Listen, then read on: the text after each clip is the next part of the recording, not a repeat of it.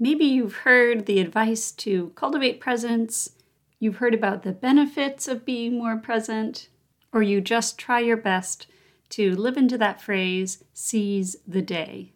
Presence has become a bit of a buzzword, and in today's episode, we're going to dive into why presence is so powerful. So powerful, in fact, that I included it in the name of this very podcast, Present and Productive, because being productive really doesn't matter if you're not also able to fully enjoy the journey, to see the beautiful moments in everyday life, and to show up fully as your best self. In today's episode, we will talk about how to cultivate presence.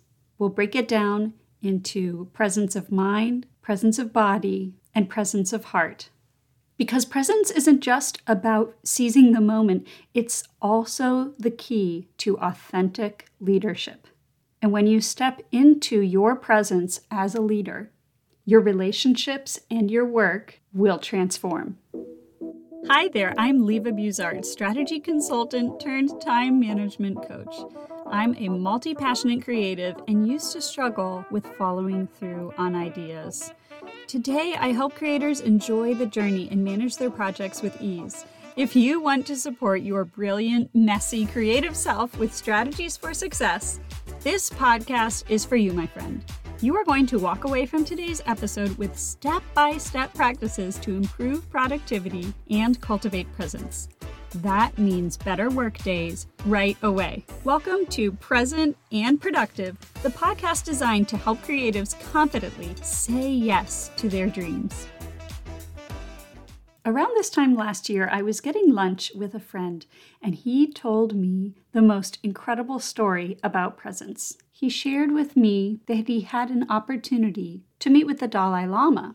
As a Christian, he wasn't sure exactly what to expect, meeting the spiritual leader of Tibetan Buddhism. He described the anticipation of the big day finally arriving and this awareness that he was in the presence of an especially holy man, an especially powerful leader.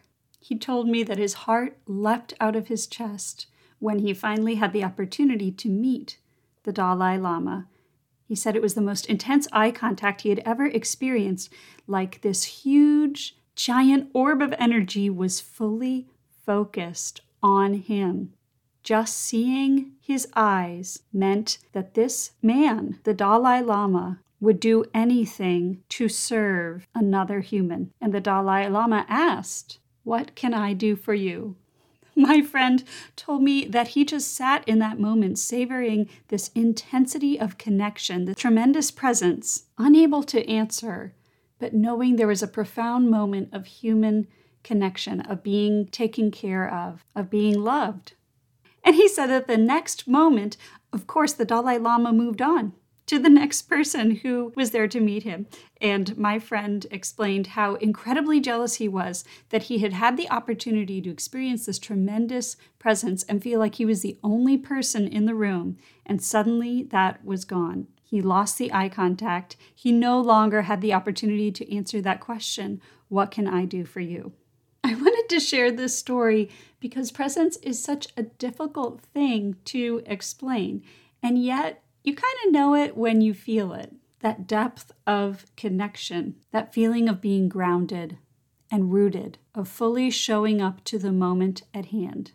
Cultivating presence is cultivating leadership, real authentic leadership. Not being bossy and telling people what to do and not being a micromanager, but real inspiring leadership that serves others and draws the best out of them, that raises the bar higher than they can see themselves. That kind of leadership is hard to define. That's probably why there's such a huge industry around leadership training. But when you think of the core leadership skill, listening, serving, being empathetic, having wise judgment, presence is at the root of all of those capabilities. When people have lost their sense of presence, you can kind of tell because they feel like they're caught up in a swirl, they're being defensive, they're being reactive. Leaders who are present don't just react, they respond. So if you are tired of hearing the buzzword presence, but you're not really sure exactly what it means and how you can cultivate it, we're going to break it down for the rest of today's episode. Because once you start to adopt these patterns of being more present, not only will you feel more and more like you are the CEO of your time, of your own day, you're in charge of your own schedule, but you will also naturally step into a leadership role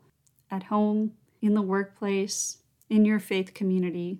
Presence is the foundation to cultivating trust and connecting with others. And before you can even connect with others, you have to know yourself, which means being present to your emotions, your thoughts, and what your body is telling you. I know that when I feel present, I feel this sense of wholeness or integrity. And when I don't feel present, when I'm caught ruminating about the past or I'm worried about the future, I start to feel all jumbled up and confused. Because I don't know if you've ever experienced that, but if you're in the company of someone who is present, you might feel this intense energy, aliveness, alertness, connection. And if you're in the company of someone who is not present, you might feel their anxiety, their worry, their nervousness. And it can be really off-putting. So let's take a look at how to cultivate presence in the mind, in the body, and in the heart. The basic idea for cultivating presence is just paying attention to the mind, the body, and the heart. What does that look like, paying more attention to the mind? Well, our mind is constantly coming up with thoughts. Kind of like how our heart naturally beats. Our mind is constantly coming up with thoughts, and that's what it's designed to do. That's just a part of being creative. What starts to be a challenge is if you entertain every single thought and you adopt it as your own.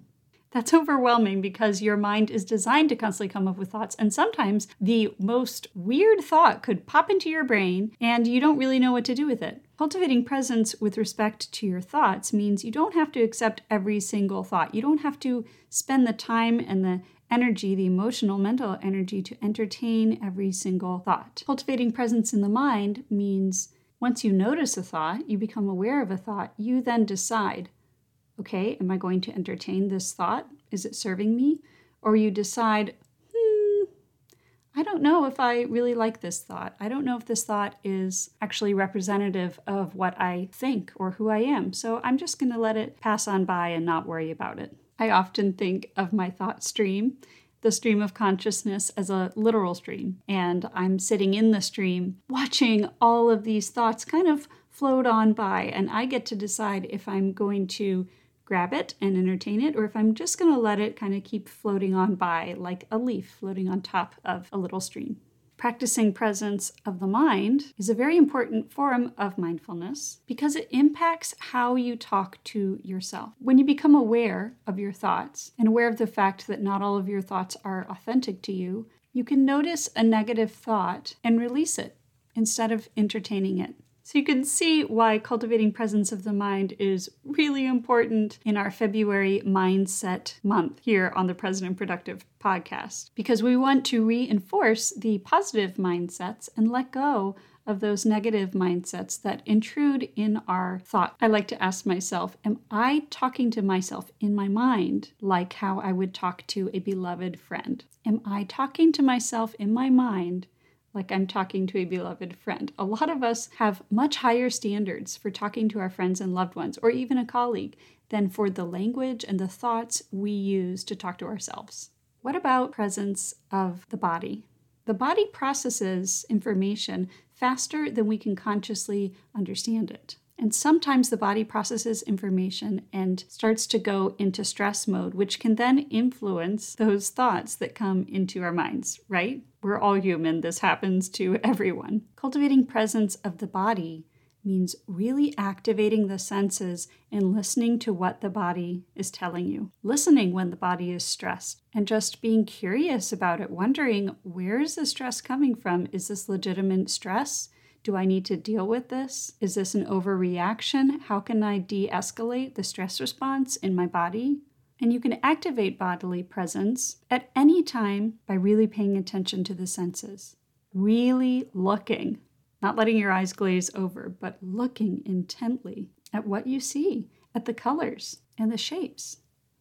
Really listening when you're having a conversation, listening to the sounds of the wind blowing, the huge, incredible soundscape that's going around in your world, in your environment at any given point in time.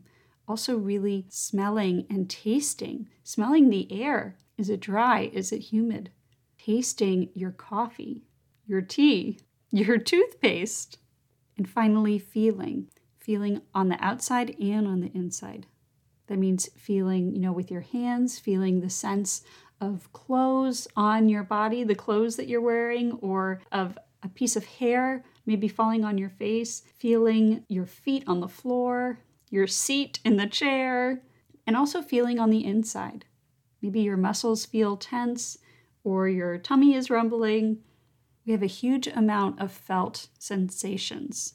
Finally, there's presence of the heart. I think about this as the emotional center. Being present to your heart is really listening to those emotions and feelings. We don't always know when feelings come up. Sometimes they just surface and it can feel random. It can feel like we're out of control. If you've ever been in love, you know how out of control that feeling can seem.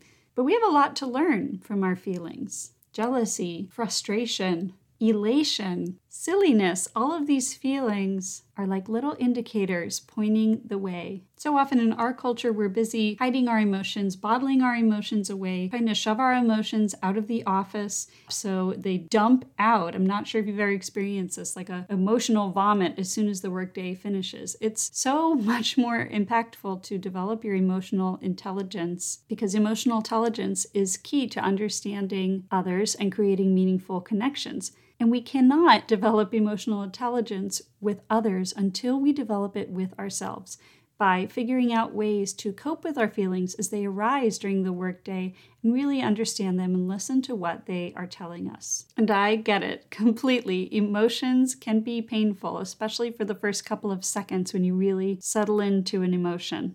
But they can also be wonderful. The reality is, once you pay attention to emotion, that pain will start to go away. So you can cultivate presence of the heart, dear listener, by really connecting to your breathing. When we connect to our breathing, we give ourselves permission to just be where we are. And something about breathing and a heartbeat just go hand in glove together.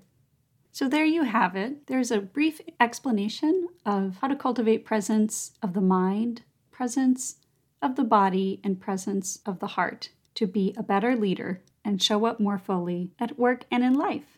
Before we wrap up today, I want to give you an extra special tip. We've talked before on the podcast about the importance of breaks. Even a 1 minute or 5 minute break can really turbocharge your brain, help you reset. It's so healthy for you. As we wrap up today's episode, think about what kinds of little exercises could you do, breaks that you could do that would help you stay present. Think about how you might include presencing exercises as micro breaks throughout your day. When you get into the habit of incorporating presencing exercises as a part of your daily routine and schedule, you really turbocharge your productivity. And I can't wait to see how cultivating more presence helps you be not only more productive, but a more confident leader in everything that you do. I'm over here dancing at my desk and cheering you on because you just finished another episode of the Present and Productive podcast. Hop on over to livabuzard.com for today's show notes and more resources. And if you found today's episode valuable, consider sharing it with a friend or leaving a review on your favorite podcast platform. I believe that each of us has a responsibility to share positive encouragement with others. I'd also love to hear more of your story. I read every message and would love to hear more about how I can best serve you. Thank you for joining me today, and know that I'm cheering you on in your journey. See you soon.